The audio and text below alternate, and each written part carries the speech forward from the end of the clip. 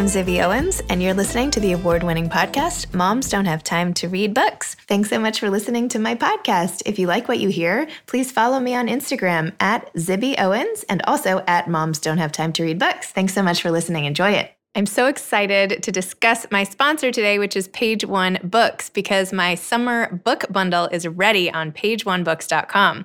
And the bundle that I've put together includes 3 books that I picked, Montauk by Nicola Harrison, More Myself by Alicia Keys, and I Miss You When I Blink by Mary Laura Philpott, all of which have been on this podcast here. It includes a Moms Don't Have Time to Read Books beach tote, a cute little library card pencil / cosmetic case, and a water bottle for staying hydrated, plus a little thing of sun lotion. So go to pageonebooks.com, page one with the number 1, so pageonebooks.com, and check out my Page One Books summer bundle. Buy it as a gift, a housewarming, if you actually go somewhere, or just give it to yourself. Everybody needs a treat. We've had a long spring. pageonebooks.com. Welcome to day 2 of the second week of the July Book Blast. This is the, 7th day in all of my 10-day July Book Blast with episodes I recorded throughout the quarantine, some quarantine related, some not, all of which deserve to see the light of day before the summer comes to an end. Today is Young Readers Day. So I have a collection of children's books and middle grade and all sorts of stuff that your kids might like, and how interesting to hear from children's book writers, which is exciting to me because I actually sold 2 children's books to Penguin Random House that'll be coming out in the next year or 2. So I have a personal affinity for children's book authors. Enjoy these episodes. Chiomah Momah is the author of First Day at the Big School. She is based in Nigeria, where she's a regulatory sector lawyer and a member of the Nigerian Bar and the Chartered Institute of Arbitrators. A children's book author, she started the LEARN program, L.E.A.R.N. program in schools, where she speaks on reading and writing skills. She's passionate about encouraging working mothers through her blog, www.chiomah.net. Hi. Zibby. Well, welcome to Moms Don't Have Time to Read Books. Good. How are you? Thank you. I'm fine. Thank you. Great to be here. So where in Nigeria are you? I'm in Abuja. Where is that in Nigeria? Abuja is the capital. So we're right in the middle. The capital city. Well, it's in northern Nigeria, actually. But it's kind of in the middle. Awesome.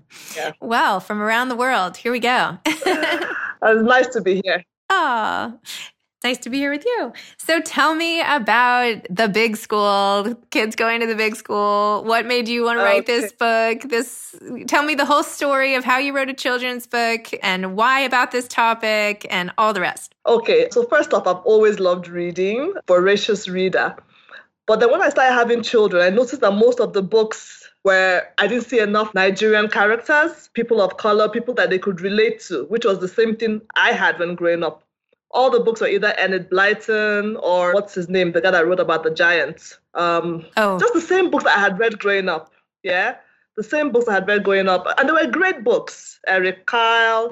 Roald Dahl. They were amazing books. Roald Dahl. I was thinking of Roald Dahl. I love his books. So the same books I had read, Charlie and the Chocolate Factory, the same books I had read growing up. I wasn't seeing things with African characters or Nigerian characters. And I was like, okay, I would like to tell a story that had things that they recognized. Nigerian food, Nigerian names, Nigerian skin texture. So that was this. I wrote it for my children, basically. I wanted my children to see a book where they had names and faces and events that they recognized. And then I thought of my earliest childhood memory was when I left kindergarten and started grade school.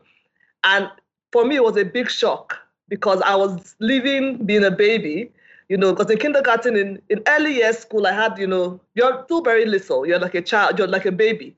And then when I got into grade 1, it was a bit scary because I thought they wanted us to all be grown up all of a sudden.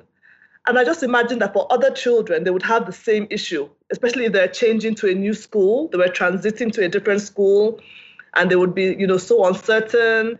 And, like for us in Nigeria, once you leave kindergarten to grade school, a lot of things change. You start wearing uniforms, you move to a different building, basically. So for me, I was like, I'm sure there are a lot of children who are wondering what it would be like to go to a different school and all the mix of emotions they would have, meeting new friends, having a new teacher, just dealing with so many new experiences all at once. And then there would be excitement as well. So that was why I wrote that book. I wanted to be able to relate to children, for them to be able to see something they could relate with, children who were Nigerian, children with Nigerian names, and then an experience which I think every child can relate with, and even every adult, because everyone has gone through that thing where you have to, get a new job or go to a new school or move to a new city, and you're just faced with like, oh, what is it going to be like?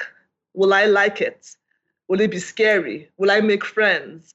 And that's really what, that book was about. Just all those mix of emotions that everybody goes through when they're dealing with a brand new experience. Well, it couldn't have come at a better time, because my son, I have 4 kids, but my littlest guy is starting kindergarten in the fall, which sounds more like the transition from K to first grade for you, in that it will be like a dress code and a new school and a bigger building. And I mean, who knows if school will even start in the fall anymore, but that same, all of those feelings, it's so great to have a book. And obviously there are some other books that deal with back to school, but like you said, having new characters and having a new point of view, and the fact that kids in Nigeria are going through the same things, like people all over the world. Like, when you say to yourself, like, oh, everywhere. Yeah, like I'm not the only one. People, I don't know. People all over the world. It's one thing to think that, but then to have an example of like another child in a school in Nigeria, just it makes it all just seem so relatable, and then you don't feel so weird that you're all nervous yourself. Exactly. We all have the same experiences. That's what I see. Everyone all over the world has their own example of that experience, but we all have similar experiences everywhere. It's true. And even though everyone knows that, I think everyone needs to see it to have it hit home. Just being able to think it is not enough. So did your kids appreciate when you wrote it? Oh, they did. And then I based the main character on my daughter. Her name is Olanna. So I named her Lana after my daughter. And they were really excited to see it. They were super, super excited. And then the funniest thing happened. Other people were excited as well, but I didn't expect that. Like I said, I wrote it for my children. And I said, okay, my children will read it. A few friends' children will read it. Just a few people in my community would read it, But then I had people who I didn't even know, people who I hadn't spoken to in years were like, oh my God, we loved it. I put it on, it's on Amazon now. So people all over the world, basically, people in Canada, people in South Africa, people in the US, people in England, writing me to say, oh, I read your book, my child loves it. They could relate to it. They were transiting to grade school or kindergarten or whatever, and they could relate to this story, and it was just amazing for them. And it just went to places I would never have expected. I've gone to a different city. I've gone to different cities in Nigeria where I've been told to come and read, do book readings to children transiting, just to kind of prepare them for that next stage of school. So yeah, my children loved it, and a lot of other children loved it as well. So yeah, it's done really well, thank goodness. Oh, that's great. What has it been like with your kids with the quarantine this spring, and like what is it like now? They are tired of being, they're tired of online school. That's one thing I can say. They are tired of classes online. They are tired of, it's just a bit too much for them. They're happy that mommy is home because I'm home 24/7 now. So that's the best part. They have mommy home with them all the time. I don't have to go to work. But I think everyone is ready to be able to go back to school to learn. Yeah, but for them, the best part has been having mommy and daddy here. I'm baking a lot. I'm in the kitchen a lot. I'm playing games with them. We're doing hopscotch and playing football together. And they're just happy to have me home. Yeah, so that's the best part for them. What was your job before? Like, what's your day job? Okay, I'm a lawyer. So I work for the government. I work for a government agency, a government office, and I work in the legal department. So yeah, it was a busy 9-to-5 job. So basically on a regular day, if I got home by 6 p.m., they would be happy. So just seeing me here every day is just like, oh my goodness, they come and give me hugs like every 1 hour, a new hug. Oh, mommy, I love you. Mommy, can you do, so they're really, it's going to be hard for them when I have to go back to work. But yeah, we're just enjoying the moment. We're living in the moment. We're glad.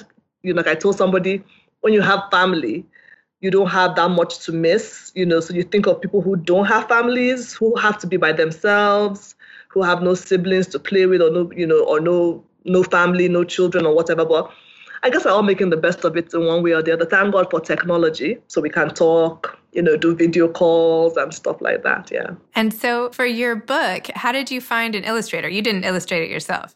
Oh, I did not. That was the hardest part. I was in England at that time. I was studying. I was in grad school, what you guys call grad school in the States. And I was there with my two youngest children when I decided to write the book.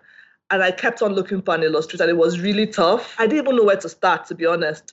But luckily, I found somebody online who lives in, I think he lives in Vietnam. So, I discussed my ideas with him, sent him, the characters, descriptions, a lot of the things I wrote about, like, he didn't understand the concepts, but he did really well. And we've done a second book, which he did amazing. And we're working on our third book. We'll still start working on our third book together. So yes, I found him in Vietnam and he's really, really gifted. And it was just amazing having to, bringing these characters to life with him. Because like I said, I had to, the whole concept of, children with cornrows in their hair, he didn't understand any of that. But I had to show him lots of pictures and have lots of meetings with him. And, he did a great job. It's just so amazing to me that you thought of this idea in England. You wrote it in Nigeria, you collaborated with a man in Vietnam, and now you and I are on Skype, and I'm here in New York, and we're talking about your book that people read all over the world.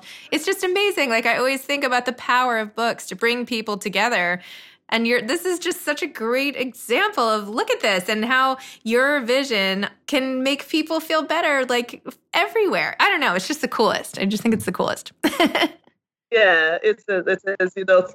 Technology is amazing because really, I tell people every night, I tell kids, you can tell a story in front of your friends at home, but when you write a book, it could go anywhere, literally anywhere in the world. And a lot of the books I read as a child were books like the classics, Little Woman, Jane Eyre's books, Huckleberry Finn, Tom Sawyer. Those were books that were written somewhere in some corner, maybe in the US or in the UK, and people have read those books all over the world. So yeah, books are just amazing, really, how they bring people together. What are your next two books about? Okay, so my second book is called A Fun Day in the Museum, and it's a series. So I still with Lana and her friends, and they go to see a museum. And in that book, I try to talk about history because in Nigeria, there's a lot of children aren't taught history the way they should be. A lot of things are just glossed over. A lot of kids don't know about great people in our historical past who have done a lot for this country. So I try to bring up, our founding fathers in that book. I put their pictures there, spoke about our artifacts, spoke about, stuff that has happened in Nigeria, the civil war we had. So I tried to put all of that in the museum. So as the children were going around there, they were discovering stuff about their country. And the third book, which is still far from finished, the children go to the village. And just to give you an example of what it is to go to the village, I live in Abuja, which is a city where, it's an urban city, but everybody comes from some village or the other. My father was born in some village down east. And a lot of Nigerians every year, either Christmas time or Easter time or some time of the year, they go to visit their village. And it's really rural, it's really rustic, and it's really lots of fun. It's really different. So growing up, I did a lot of that. Every year we went down to the village, to spend time with my grandmother. And I want to bring those memories alive for those of us who had those experiences. Nowadays, it's not as common. Children don't go to the villages that often. But for those of us that did, it was really, really a great experience for us. So I want to write about that, so that children can see what village life was like. Because it was really fun, playing with goats, going to the stream. But it was fun. It was really, really fun, So yeah, so that's what that book is about. And then just meeting up with, with your cousins who you haven't seen from all over the country and all over the world, because it was like a big, great homecoming. Everyone would come home for Christmas, and you would just see people that you haven't seen in years. So yeah, I'm really excited about that project. And then also I'm writing a book for women as well. Ah. Yeah, something different. I'm writing about actually two books. It started out as one book, but I've had to make it two books now. I'm writing about women in history who have done great things. Women like Amelia Earhart, women like Mary Slessor, who was a great missionary to Nigeria. Women who have just done amazing things over time, and the lessons we can learn from them. Yeah, so I'm really excited about that project. That would be that book should be out in like another month or so. I'm really working hard on that to get it finished. Wow, good for you. Thank you. So this whole time of, being at home has not affected your productivity in a negative way at all. Oh, at all. It's been, it's been a blessing in disguise for my writing, because when I'm at work full time, I'm more engaged with work, working as a lawyer. But now that I'm working, that I'm home, I don't get to do as much office work as I normally do, which I miss. But it's been a blessing in disguise, to be honest, because I've had time to catch up on all these projects, time to speak with you, on Skype, and just do other things that I really enjoy. Time to spend with the children and bond more with them, time to bake, and just, it's been good. It's been a good time for me, to be honest. And how do you come up with all the ideas for all of your different projects? Oh, inspiration. Yeah, I think for all of us, our inspiration is from our childhood. For many people that write, it's stuff that has happened to you. So like I said, for my first book, it was my experience, the root shock I got starting, grade school or primary school, like we call it here, and seeing that I was now a big kid. All of a sudden, I had to wear a uniform, and I had to, things just changed. So yeah, and then also my love for history inspired the second book. And then my love for just thinking back, on village life inspired the third one. And then for me, I do a lot of speaking to women, because I try to encourage women a lot, because in our society, I think all over the world, women, once they start having children, they feel that, that's it. But, I tell women there's so much more you can do. Yes, you can be a great parent, you can be a great mom, but you can also do stuff that you love as well, apart from parenting, apart from raising your children. So I just try to encourage them to look, whatever it is, whatever career path you want to do. Like you say, you don't have time to read, but you do have time to read. You can make time to do other things if you really want to. So I just try to encourage women. And with this latest book I'm working on for women, I've just, I've spoken about all these women who had so many things against them. They had, there were gender issues, there was race discrimination that they had to deal with. There were so many issues. But yet they were able to do those things that they dreamt of doing. So just to, encourage women to be like, go for your dreams. You can do it. So yeah, so that's where my inspiration for my writing comes from. It's from, things I like to inspire ladies to do in real life. Go for your dreams. Don't let motherhood look like something negative. It's a beautiful thing. Being a mother should not make you be any less of a human being or not accomplish any other thing that you need or you desire to accomplish. I think a lot of people need to hear that, so thank you for that. That's great. Thank you. What do you like to read? What are you reading now? Any good books? Oh, I'm reading. There's this book. The book I'm reading now is called Deborah. Like I said, I like being inspired by women as I inspire other women. So I'm reading about Deborah, who was a great judge in the Bible, and just reading about all the amazing things she did, how she went to war with these mighty men, and how she won. How basically, if she hadn't gone with them, they would not have won that war. So yeah, I'm just reading stuff about, inspiring people. And another book I just read recently, which was really amazing, because I love history, was a book about sea women, some women in Korea, I think. And yeah, that was really interesting, just to see how women were so strong, how they made a living and still had to come back and be mothers. So yeah, a lot of the books I'm reading are about inspiring women, basically. Yeah. So love it. What advice would you have to aspiring authors? Aspiring authors, your story is in you. You have your story right in you. You don't have to go searching for it. Think back, think of your memories, think of your experiences, think of those things that really touched you, when you were a child or even in adulthood. Think of those experiences that stand out to you. And you can tell a story from there. You don't have to copy someone's story. You can be original. We all have stories inside of us, hundreds of stories waiting to be told. So just think, what story would I like people to hear? What is that authentic story I have inside of me? And that's my number one advice. Your story is in you. Think about it. And then don't be afraid to write. Your writing might not be perfect, but then we have editors. We have people who can help you, so just start writing, start today. Don't put it off till tomorrow. Start now. Love it. I'm going to go right now. I'm going to just go. Now that you said that. No, I'm kidding. I don't have time to do that today. But I would like to. Well, thank you so much. I'm so glad you came on my podcast. I'm so glad we could connect across the world about our kids and books and the power of not feeling alone. Thanks for having me. Oh, it's my pleasure. Oh my gosh. So how's New York? How's New York? How are you guys doing? Okay. I mean, I'm not in the city right now, so I haven't been to my home in the city now for, 3.5 months or so I miss it. But I don't know. I mean, slowly going back to normal, itsy bitsy steps. Yeah. I don't know. I think the worst part is that, it's over. Well, I think the worst part is over, but I think the worst part, the lingering side effects are that everybody looks at each other as though they could be the enemy in a way, right? Like you don't know who has coronavirus. And so that's the saddest part. Yeah. I agree. I'm like, I like to hug people so much and, have everybody over and, be very well. I don't know. And now, I don't know. It's created this distance that when my whole thing is connection. So it saddens me, but that's the worst part. Other than that, my family is healthy. Yeah. My close friends, people who have had it are better. So I don't know. How about you? Yeah, I can totally relate. In my city, churches are open now, but I'm not going to church because, like I told my husband, the whole issue, going to church, going out and meeting people, you want to hug them. Yep. You want to say, how are you? And give them a great big hug. And nobody's doing that right now. And that just seems weird. And I can't, it's just a bit painful for me. So I would rather just stay home and wait it out a bit because, like you said, everybody is suspicious. You see your friend and you're like standing like, oh hi, hello, and that's just not me. I'm such I'm big on physical connection. I'm very social as well. Yeah, so that for me is the saddest part as well. It's just the other day I went out to get some groceries. I saw my very good friend, and I just said hi, and that normally I would give her a big hug.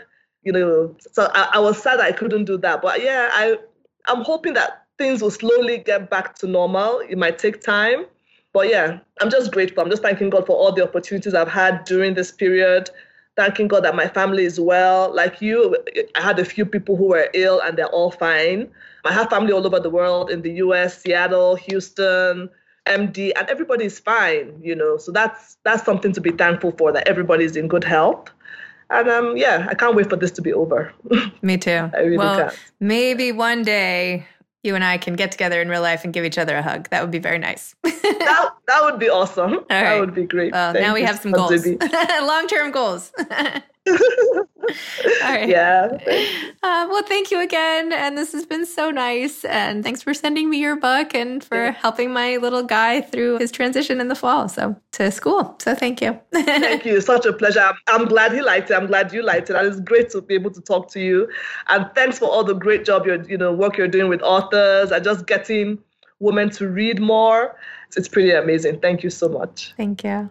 Thanks. Bye-bye. Thanks so much for listening to Young Readers Tuesday, part of my July book blast. I hope you've enjoyed it.